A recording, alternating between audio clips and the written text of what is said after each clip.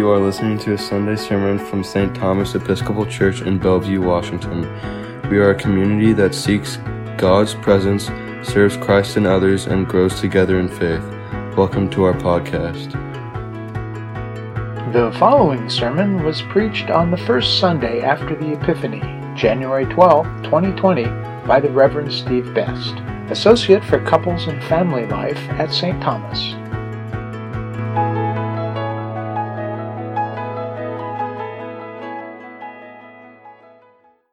If Jesus was without sin, he would have no need for repentance. This may explain why his cousin John the Baptist was surprised to meet Jesus at the river's edge.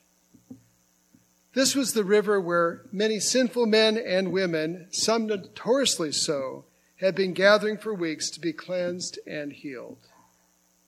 Despite John's success as a prophet and his considerable following, he knew in his heart of hearts that he was unworthy to baptize Jesus. "Dear Lord, I need to be baptized by you, and do you come to me?"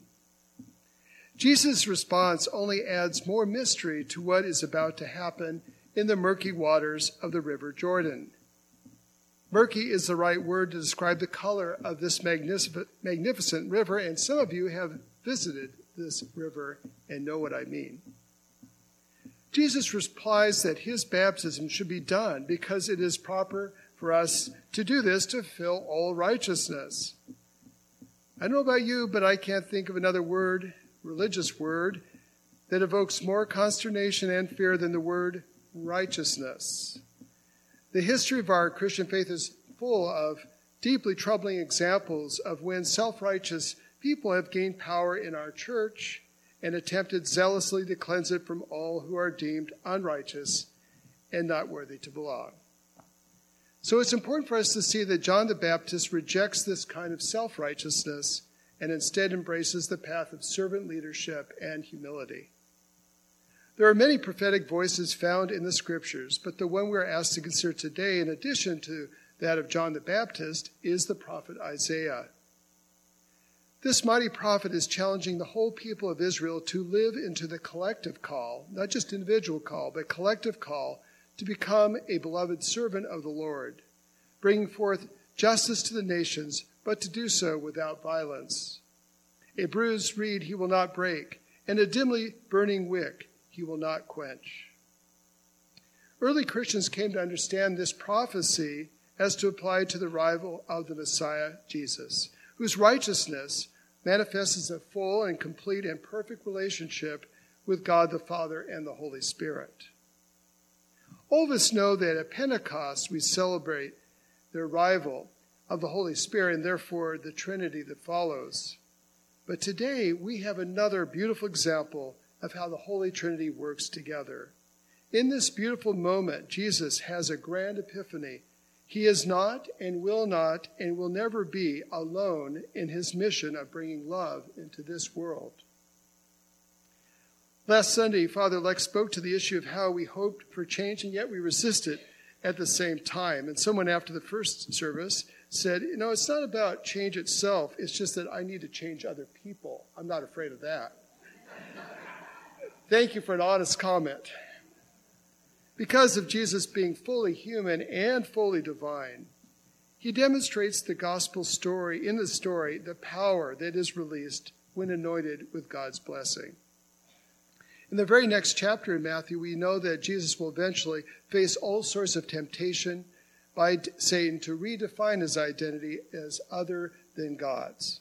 And so today, this is a preparation for the great send-off. In this moment, in this powerful moment, Jesus receives the true and everlasting identity that nobody can take away from him, the beloved with whom God is well pleased.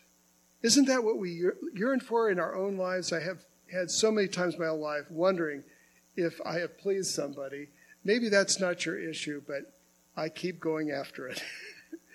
In this season of Epiphany, we are invited to be on our own mission. We know that if we respond to God's call to serve, that there will be people challenging who we are and our identity. But if we can get back into that often muddy water, we ourselves find a type of healing and we find a type of outreach to others who are experiencing their own version of the River Jordan. Now, in our climate, we're never far from rain, right? Potholes, right? Muddied pools, leaky roofs, threatened foundations to a house. I've been through that one. Expensive. Maybe we've gotten a little used to getting wet. We're still irritated, but have we gotten used to being muddy? My first encounter with running away from muddy water was on a soccer field, a good old Woodridge Elementary School here in Bellevue. Yes, it was the dark ages before we had graded fields. The field at the time was so badly constructed that after a rainfall, which was often, the field was known to form a large lake at the midpoint line. Sometimes the lake expanded to be 1/3 of the field. I kid you not. We looked for ducks sometimes. So not wanting to get wet or muddied or cold, we would sometimes stand around the edge of the pool rather than dive in it and retrieve the ball that was often floating in the middle of the lake. So one day, Coach Bill Bunsemeyer got wise. Before the game, that's key, before the game, he started running our entire team up and down the field until we were all entirely caked with mud. And it worked. At game time, the sound of the whistle, we all ran straight into whatever puddle, pool, or lake was available on that field, and we were the first, often, to make the play. I can still hear his thundering voice. He was a Syracuse football tackle coach. Nobody knew how to play soccer, by the way, but he was the closest we could get, a coach. Follow through, follow through, follow through. It stayed with me. Sometimes God asks us to jump into the murky, sometimes muddy water in our lives. Workplaces that allow unfair employment practices, a best friend who begins to drink too much, family member who is mistreating a spouse, a culture that prefers the accumulation of expensive toys over giving shelter to the homeless. Wherever you happen to be in your journey, jump in with us at St. Thomas. Follow through with the promises you have made or desire to make or are considering to make to God, the body of Christ, and to those you love.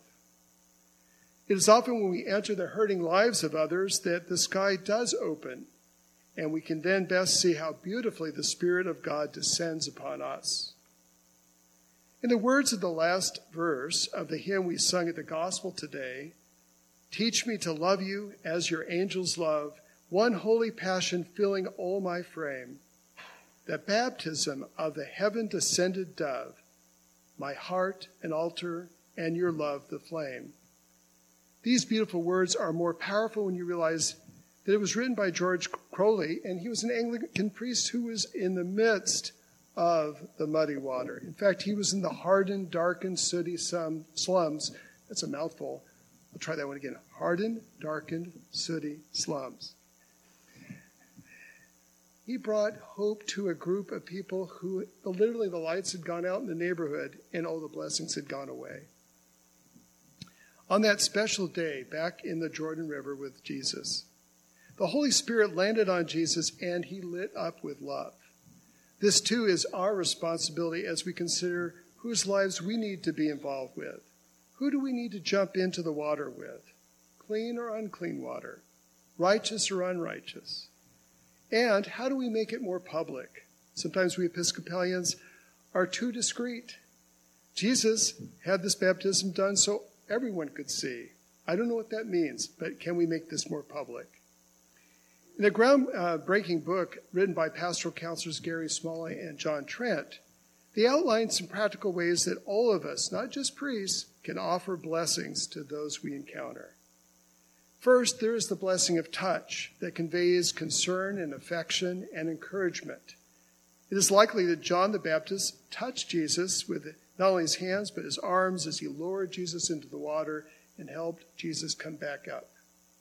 Touch is an integral part of our lives. It's part of all of our sacraments that we celebrate in the church. I'll never forget a time when a physician just gently put his hand on my shoulder after delivering some difficult news about a treatment procedure that would soon follow. Just a very light touch. Secondly, we can offer the blessing of well-chosen and maybe even more important, well-timed words. They express admiration and gratitude, appreciation to someone we love, or even someone we don't know. When the heavens opened up and God said, "This is my Son, the beloved, with whom I am well pleased," these words brought great validation and strength to Jesus and his followers. Thirdly, we offer the blessing of conveying high value and importance to others. How do we do this? By offering quality and quantity time, going out of our comfort zone to support them in practical and all other ways. We bless others when we show them that they matter, that they are a priority. And fourthly, we can convey a blessing upon another by envisioning and expressing a future, God's holy future for them. It's not so much that we have God's eye on things in a complete sense, but we can see their gifts. We can see their desires. We can affirm and celebrate the journey that they're on.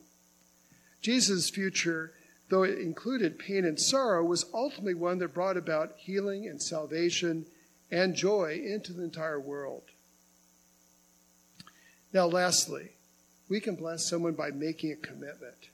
I know that word commitment sometimes is hard for us.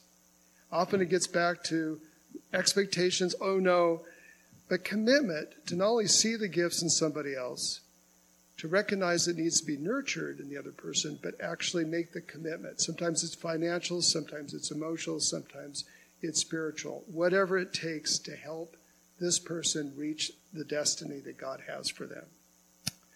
So when we go back to baptism, we go back to the water, dirty or clean, murky, sparkling. We make promises to God and to each other to go this extra mile, to become a blessing for the righteous and the unrighteous. In short, to follow through so we can receive this blessing and be a blessing until all of us are baptized into God's love. Amen.